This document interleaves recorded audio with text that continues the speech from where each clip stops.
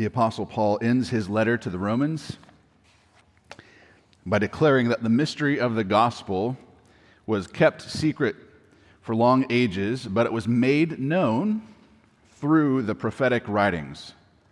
We hear there that the law and the prophets bear witness to the gospel. And so over the summer this year and into the beginning of the fall, we hope to follow that principle into the Old Testament with the hopes of looking at different kinds of texts to see how the seeds of the gospel were planted there in the Old Testament for us. Lord willing, and with the help of the New Testament, with the help of the Holy Spirit, we'll dive in to understand these different portions of Scripture, always with an eye towards seeing Christ in them, what part they play in God's grand scheme of redeeming all things and reconciling all things to himself, that plan that culminates in the person and work of Jesus Christ. And there are sermon cards in the back of the pew in front of you where you can grab that and just have a look at it and see what the plan is, Lord willing, to see how the schedule would work out. We're going to look first at wisdom literature in the Psalms, Psalm 119 in particular, meditating on Psalm 119 for a few weeks, and then we're going to switch to a minor prophet in the Old Testament for a few weeks, and then we'll look at a historical narrative in the book of Ruth as we begin our fall semester heading into the end of the year.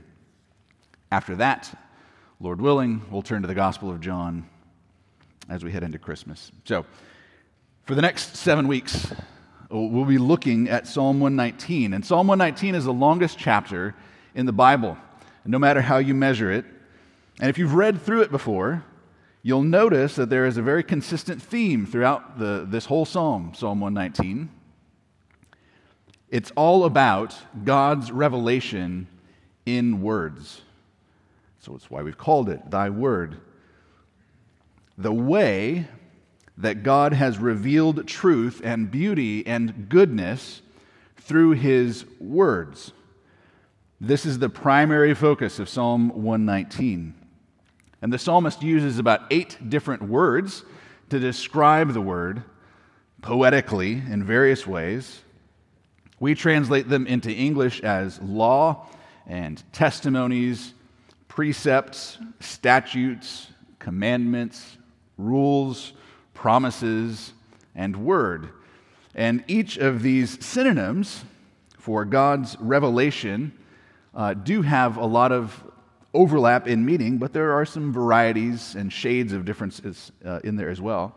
But all these words really do boil down to the similar concept of how God has graciously revealed His will to us through His Word. The reason that this psalm is so long, Psalm 119, is the psalmist, and we don't know who this psalmist is, not exactly sure when this psalmist wrote this, but the psalmist is setting out to do something that is really interesting. He's trying to be creative. He's setting out to do something poetic here in Psalm 119. In Hebrew, this psalm is an acrostic. An acrostic. So the first letter of each line or verse follows a pattern. Here's an example. Maybe you've heard of this acrostic before. B-I-B-L-E. And we could take that, the first letter of those words, and then sort of add something creatively and poetic to it. That maybe Bible stands for basic instructions before leaving earth. And so that's an acrostic. We've taken the first letter, filled it out. I don't know who came up with that, but there's a similar thing that the psalmist is pursuing in this psalm. All of the first 8 verses of Psalm 119 begin with the letter Aleph in Hebrew. This is similar to our letter A. And then the next 8 verses start with Bet, then Gimel, Dalet He, Gimel, Dalet He, so on. And it's just following the letters of the Hebrew alphabet in this creative, poetic sort of form. And so if we were to try to follow this pattern into English, to see what this might look like for us, it might look something like this. All happiness for those on the path of integrity who walk in the teaching of the Lord. All happiness for those keeping His testimonies and following with all their heart. Also, they do not do injustice, but walk in his ways. And you commanded your precepts to be kept utterly. Ah, that my ways may be steadfast in keeping your statutes.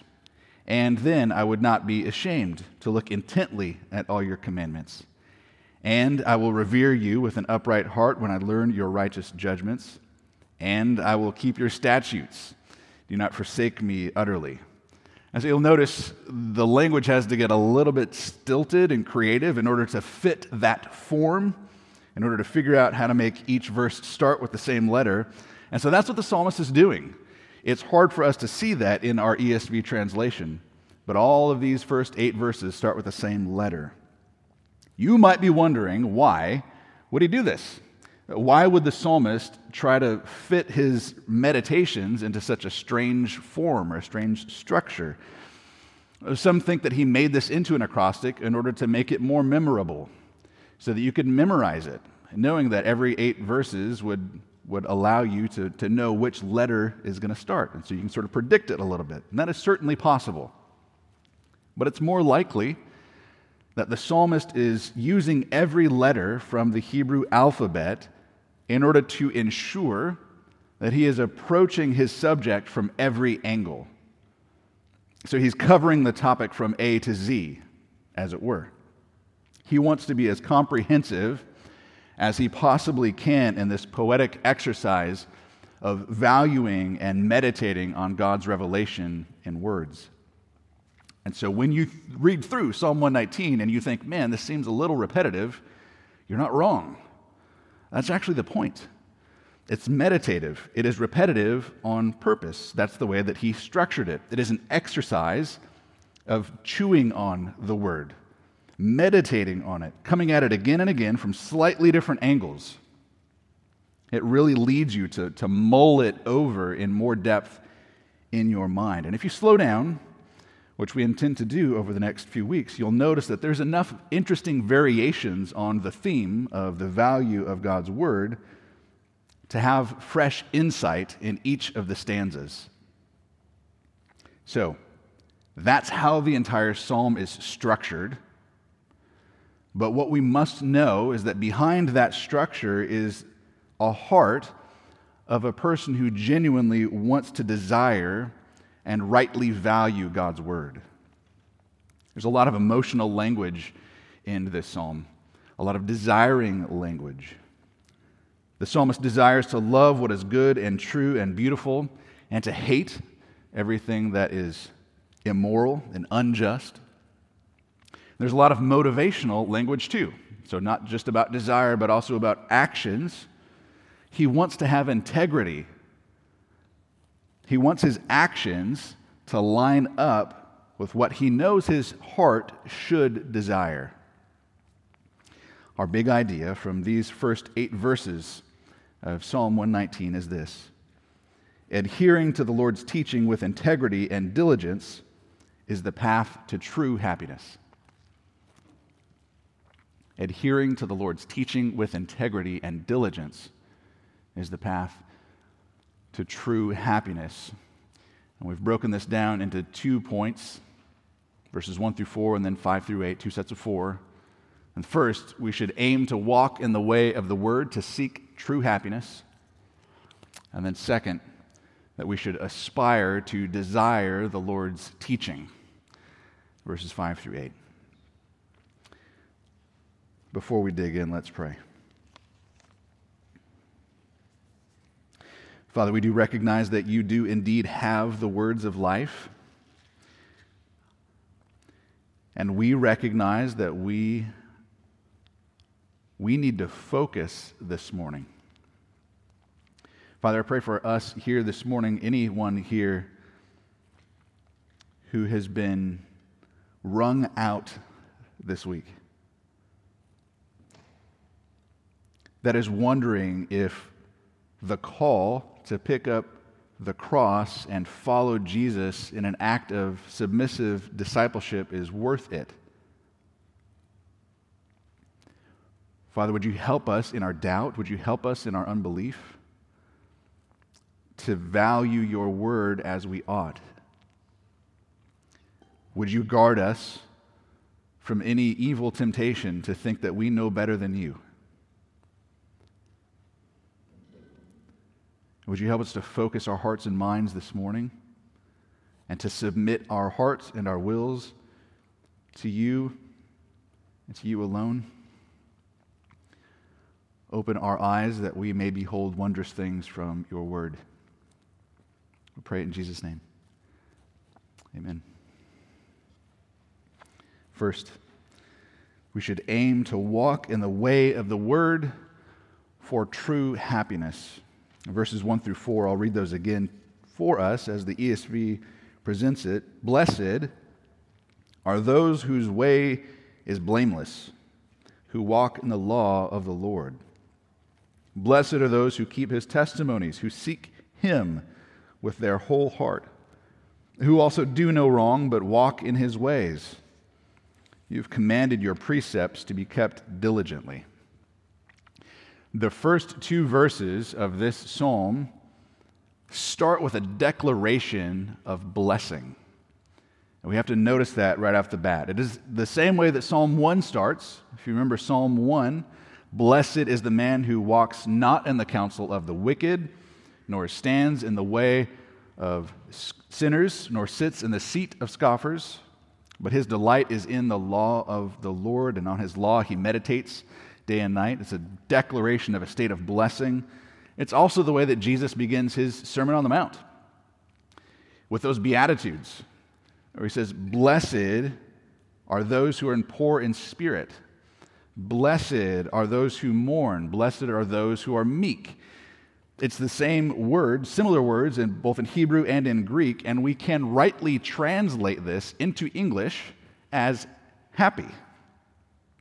Happy are those. Blessed can be translated faithfully into English as happy. In fact, that's actually how the Christian Standard Bible Translation, the CSB, translation of Psalm 119 begins. It says it like this: how happy are those whose way is blameless, who walk according to the Lord's instruction. Now, when we say happy, we do not mean a thin, trivial, emotional state of frivolity. It is not the sort of happiness that we might think of in a simple pop song or something like that. When we say happiness, we mean a thick, deep state of human flourishing.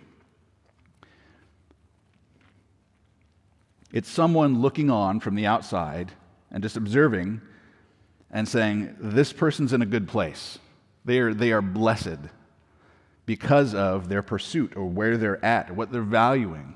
It's a declaration of a recognition of a state of blessedness. Now, these first two verses are important for us to recognize because they're going to set the agenda for the entirety of what comes after it, the next 174 verses. And here's what they're doing. It is a declaration that the way of blessing is the way of the Lord. The psalmist is casting a vision for what true human flourishing looks like. This is definitional of wisdom literature. It's saying there's two ways to live for those who would listen. There is a wise way and there is a foolish way.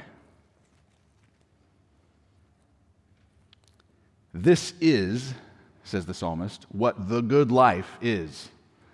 It is walking in the way of the word. This is how you get flourishing. This is blessedness. This is how you find true happiness. Keeping a close walk with God, following his path is the happy life. Now, that does not mean the easy life. The happy life is not guaranteed to be the sort of happy life that you might have pictured in your own mind. It does not necessarily mean an endlessly prosperous life. It does not mean a sinless life. It doesn't mean a life that is insulated from suffering. But diligently pursuing God's instruction is the happy life, according to the only definition that matters. He's essentially laying out two ways to live. Are you going to be wise or are you going to be a fool? Similar to Jesus' teaching in the Sermon on the Mount. The one who is wise, of course, builds his or her life on the words of God. The one who is the fool ignores or rebels or rejects God's word or authority in his life. And so, friends, we're struck right from the beginning of this psalm with a challenge. And this is the primary challenge, really, of the whole psalm and really a controlling principle of the Christian life. Here's the question. Do you believe that God knows better than you do? Do you believe that his instruction and teaching are for your good? Do you believe that your king could provide and preserve all of the principles that are necessary pertaining to life and godliness for you to have them for your good and your happiness and your blessedness and your flourishing? Do you trust this king? This is the question that has to be controlling our approach to this psalm. The other option, the alternative, that you might be thinking or you might have thought in the past is that this instruction, this law, these testimonies, these statutes are just old. They're disconnected from reality. They're too constricting. And in reality, I think they lead to a stifled life rather than a truly happy life.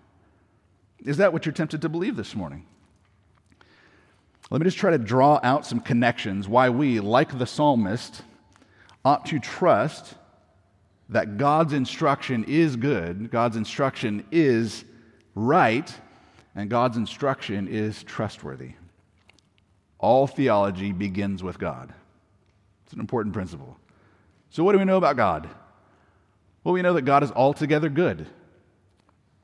We know that God never lies. We know that God never commits evil or approves of evil. We know that God's judgments are never unjust. So in this sense, God is blessed in the truest and highest sense of the word. This is the character of God. God is blessed. He is happy in that sense. He is self-sufficient, good, beautiful, true. And there is no shadow or taint of evil or lying in him. This is the character of God. Okay. Now his instruction is an expression of his character. God's word is an expression of God's character. And therefore, his instruction is, as he is, good and right. To pursue blessedness, to pursue happiness, we have to track it back to its original source, which is our Creator, which is God himself. And we know God only because he has graciously, divinely, supernaturally revealed himself to us through his mighty acts and through his word.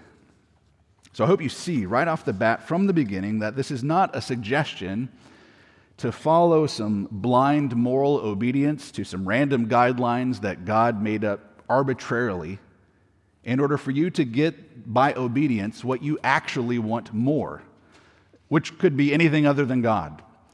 I'll obey God with whatever rules he makes up so that I can get what I actually want in a misguided way, where you're pursuing happiness that is self-centered and sinful. The pursuit of God in his law here is not simply to get blessing, it is to get God himself, which is the blessing. It's not the pursuit of obedience for the sake of getting #blessed with material prosperity or whatever you might think when you think of the word blessed or blessing. This diligent pursuit of God's ways is about the relational pursuit of God himself. You can see it clearly in verse 2, that he seeks God with an upright heart. So if you want the blessing, you go to the source, which is God. And how do you get to that source? Well, you follow the path that he has provided. This is how you get to blessedness, happiness, to God himself. I was talking to a brother last night whose father is nearing the end of his early earthly life, who has embraced the gospel, just letting him know that I love him. I was praying for him. And he said, it's amazing that the gospel is becoming more precious to me in the midst of this. That the gospel is true, is settling down into my heart. The hope of bodily resurrection is becoming way more tangible and real to me as I'm facing the reality of the death of my father. And as strange as that sounds, I responded to him by saying, you're You're in a blessed place to be able to rightly value God's word and to put your trust and hope in it, even in the midst of suffering and through the suffering. That is a blessed place to be, and he knows it. Here's where this hits close to home for you and I. Ever since Adam questioned God's goodness in the garden and went astray like a sheep, the relationship between God and his people was ruptured. The disobedience of God's word ended the relationship in the covenantal way it was meant to be enjoyed. And when God redeems his people out of Egypt, Israel, and he promises them many things through Abraham, he re-enters into covenant relationship with them again by re-establishing his word again. It's like, listen to this word again this time. He gives them his law. So we have to recognize that God, giving his instruction to Israel, is actually a gracious blessing to them. Do you understand the law in that sense? That it is actually a gift from God to know what leads to human flourishing and a life that pleases him? It was a gift to Israel, meant to help them, meant to free them from their life of ignorance and doing whatever was right in their own eyes. The law is a guide in this sense. It is a gift to be in relationship with God. Do this. Just as Adam and Eve thought that God was keeping something better from them by giving them the instruction not to eat of the tree of the knowledge of good and evil, you and I, friends, are prone to think that God's instruction for us is simply him trying to keep something from us. He's trying to keep us from being truly free. This is the temptation. I wonder if you've ever had that thought slither across your mind before. That God's holding out. And we flip this blessing upside down and we think, well, no, blessed are those who make up their own rules. Blessed are those who stay true to themselves. If I can just make up my own rules, well, then I can pursue happiness in my own terms, and I can be the captain of my own ship, and then, and only then, will I be able to be perfectly content. And this is what we're going to be faced with over and over again in this psalm. That's a lie. It's a trap. Embracing God's instruction is not what is keeping humanity from reaching its full potential and human flourishing. It is actually, indeed, friends, quite the opposite. But we are prone, aren't we? We are prone by our nature and we are trained by our cultural intuitions to think that anything that binds us or constrains us must inherently be harmful. This is the lie. That we're trained to think that in order to be truly free, the highest good is, of course, to be truly free. Well, then that means in order to be truly free, we have to throw off the shackle of every authority that is not us, every constraint outside of us. So God and his instruction, his will for us, well, that has to be rejected in order to be authentic. I got to be true to myself. We have to make up our own rules to really pursue happiness. Otherwise, we're not being authentic. But I want to suggest that this psalmist's goal is not authenticity, because he's not pursuing his own feelings or thoughts in order to be true to himself, if that's what we're defining authenticity to be. The psalmist's goal is integrity. He desires for his actions to line up with what he trusts is better than his own feelings, which is God's instruction.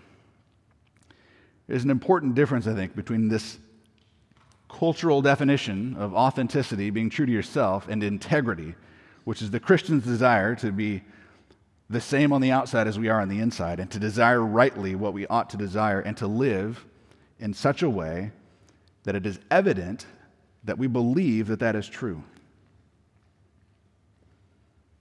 Not just being true to his own changing thoughts or emotions, but seeking the unchanging God with all of his heart.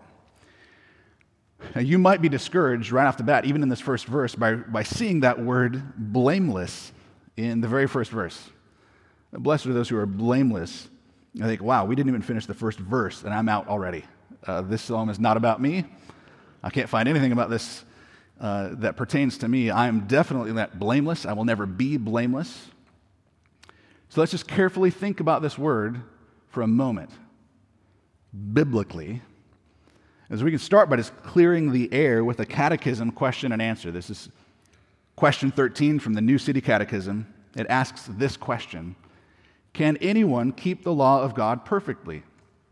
The answer it provides: since the fall, no mere human has been able to keep the law of God perfectly, but consistently breaks it in thought, word, and deed. You see this in Romans 3. It is the consistent teaching throughout Scripture.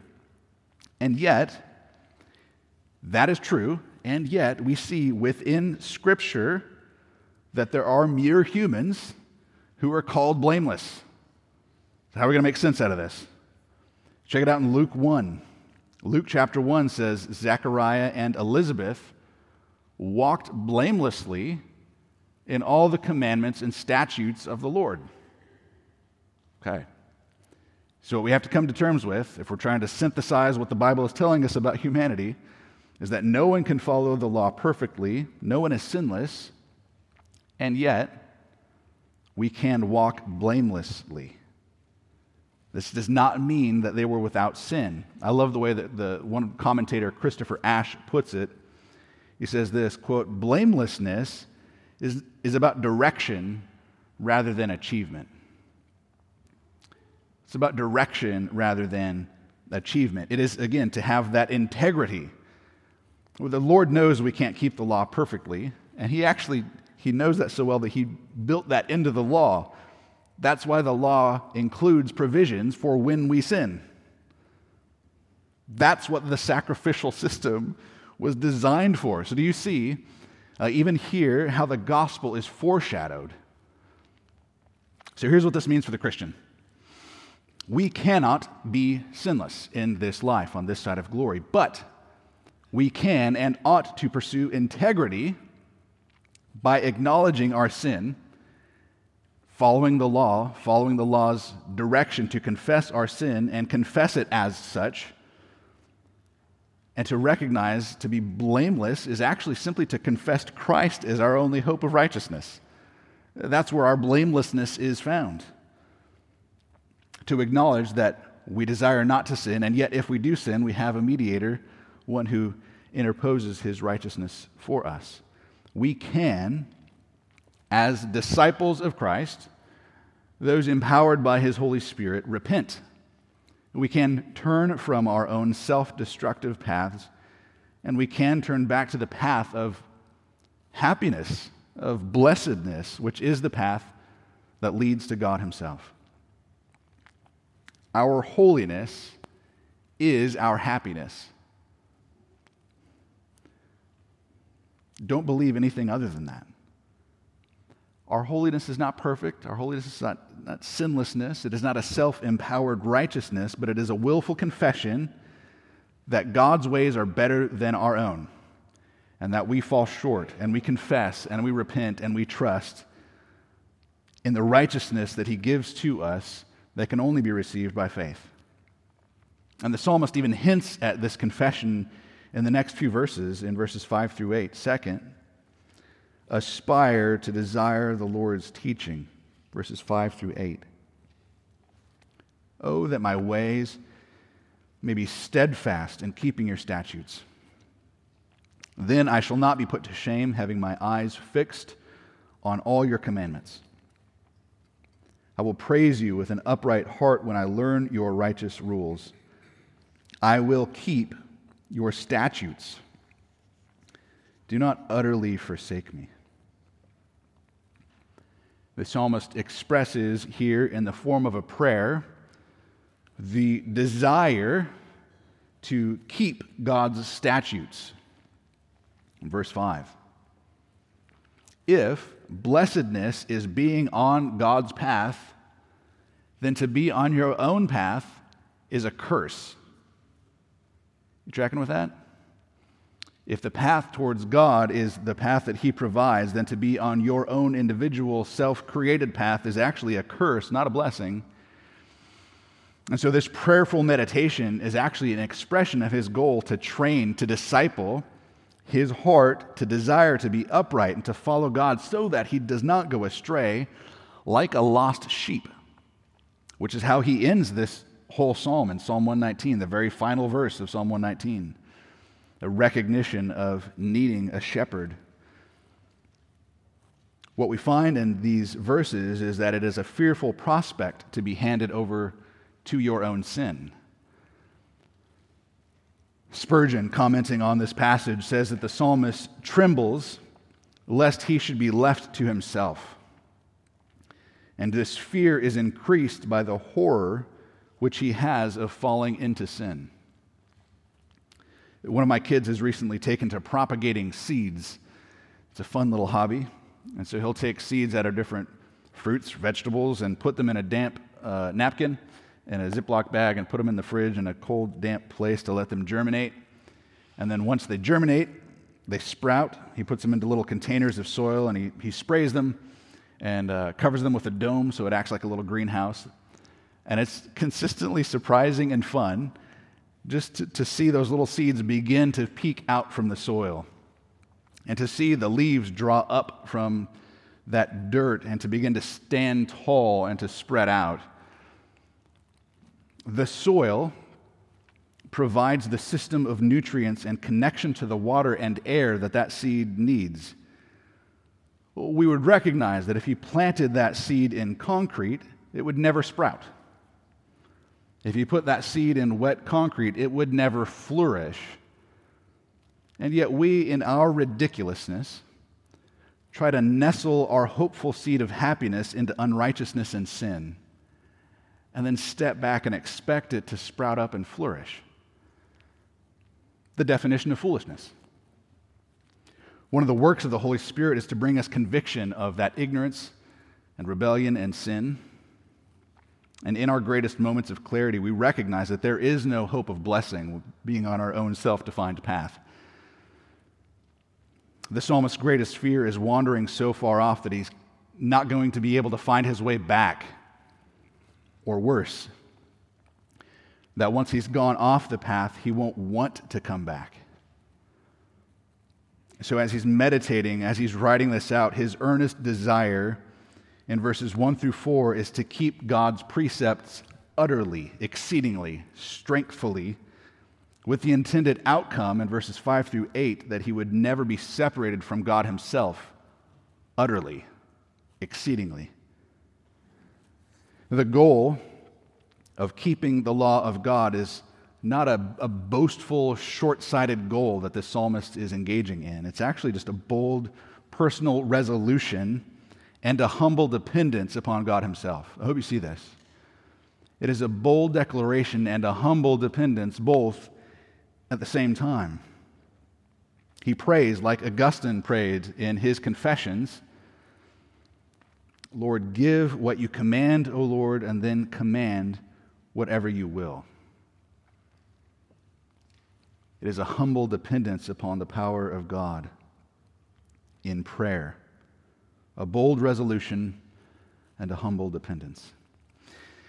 It is Trinity Sunday this morning, which is that one Sunday out of the church calendar year that we get to contemplate the one true triune God.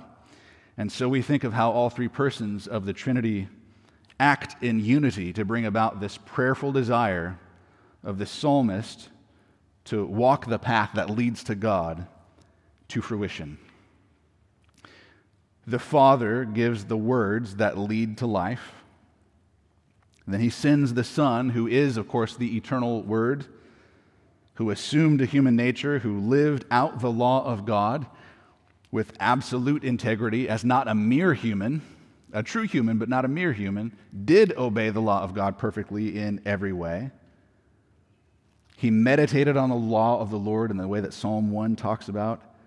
He truly fulfilled the law on behalf of all those who would confess their sin and trust in him as the way and the truth and the life. And on the cross, Christ faced the horror that this psalmist did not want to face. Christ faced the horror of sin. Even in the garden, as he anticipated being forsaken by God, he cried out with sweat like great drops of blood. And this is what we know about the person and the work of Jesus Christ, that he was forsaken, even though it was you and I who deserved to be utterly forsaken. That Christ was forsaken by the Father so that we can confess with bold confidence that nothing now will separate us from the love of God in Christ. It is the recognition that God provided all that he requires in the life of Christ. And then the Holy Spirit is given to those who desire earnestly to walk in the way of their Lord and Savior. From beginning to the end, from the Father, the Son, the Holy Spirit, God is himself the author and finisher of our faith. We do not earn our righteousness before God. It is a gift to be received by faith. And because God has done all that for us, he has showed us the way, he has chased us down with his rod and his staff. He has plowed through every mountain that stood between us. He has built the bridge that brings us back to provide the path to himself. Because of this, we ought to aspire to desire the Lord's teaching, not out of duty, because it's simply the right thing to do, but out of delight, because we want to please and be like the one who redeemed us. Friends, there is the freedom that we truly need. It is the freedom from ourselves. It is not the freedom to ourselves. Freedom from the fear of God's just condemnation is gone. The freedom from our obedience to our own fallen, fickle, changing hearts and minds can be gone. The freedom to want to obey the law of God because we desire to please and resemble the God who pursued us in pursuit of him. This is where freedom is found. This is the message of Psalm 119. Pursue God through his word. This is the happy life. So where are you struggling to believe this right now? What's the battleground of competing desires right now where you're tempted to stray from the path and to think, maybe God missed it here. He didn't know what was going to happen to me. My unique situation and circumstance is different. Where is it happening for you this morning? Here's a silent reminder that we can't trust our own competence to measure and define happiness. We submit to God, we trust and we believe in his instruction, even when it's confusing, in order to understand what happiness truly is. Submission to God's word is the path to true happiness because it is the path to God himself. May we all earnestly desire to act with integrity to that confession. So where else can we go? He's got the words of life. Praise be to God for our Lord and Savior Jesus Christ. Let's pray.